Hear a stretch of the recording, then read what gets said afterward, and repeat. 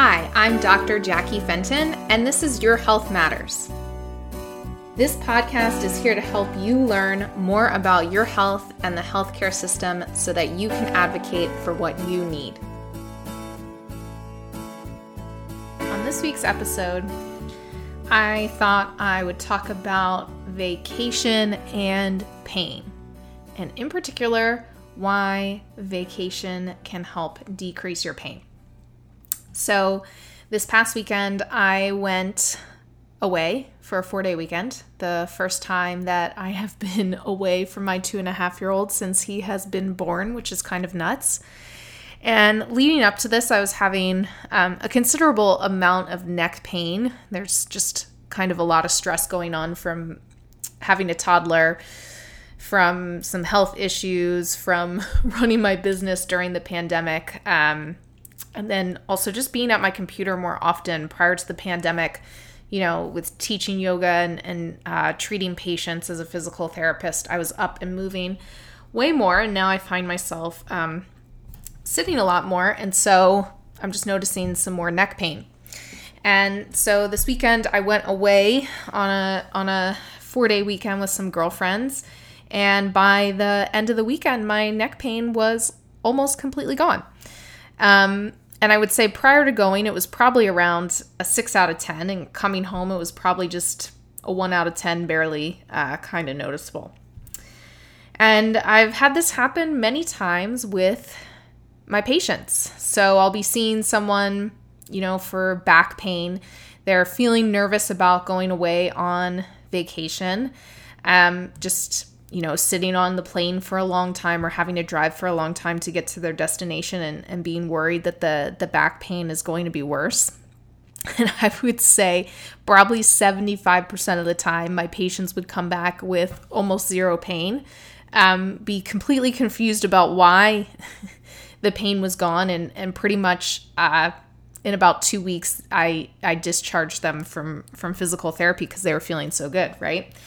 So you're probably asking, why would a vacation help pain so much? So many times pain, the reason why pain is occurring in your body is not purely mechanical.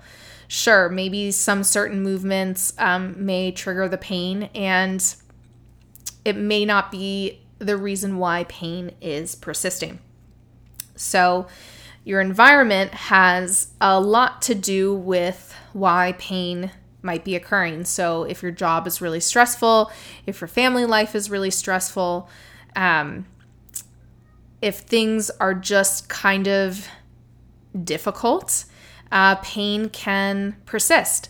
And the reason for that is because when you're stressed out, your nervous system is on high alert.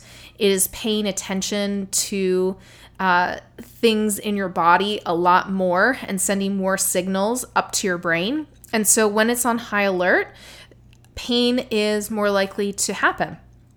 When you go on vacation, your nervous system starts to settle out. It is not on high alert anymore because the regular stressors of life have dissipated. You're there to enjoy your time and do activities that you find joy in. So that's why pain can decrease while you're away on vacation. So it's really important if you can't get away on vacation, because not everybody can. But when you are recovering from an injury or recovering from some kind of chronic pain issue, the thing to look for is to bring activities into your life that bring you joy. And activities that bring you joy, again, are going to help decrease your nervous system from being on high alert so that your pain levels can begin to drop. So this week's episode is super short. Hope it gave you some insight into how to decrease pain outside of movement. So remember to find things that bring you joy. Thank you so much for listening to another episode of Your Health Matters. If you enjoyed this episode, please leave a review. And to learn more from me, follow me on Instagram at Dr. Jackie Fenton.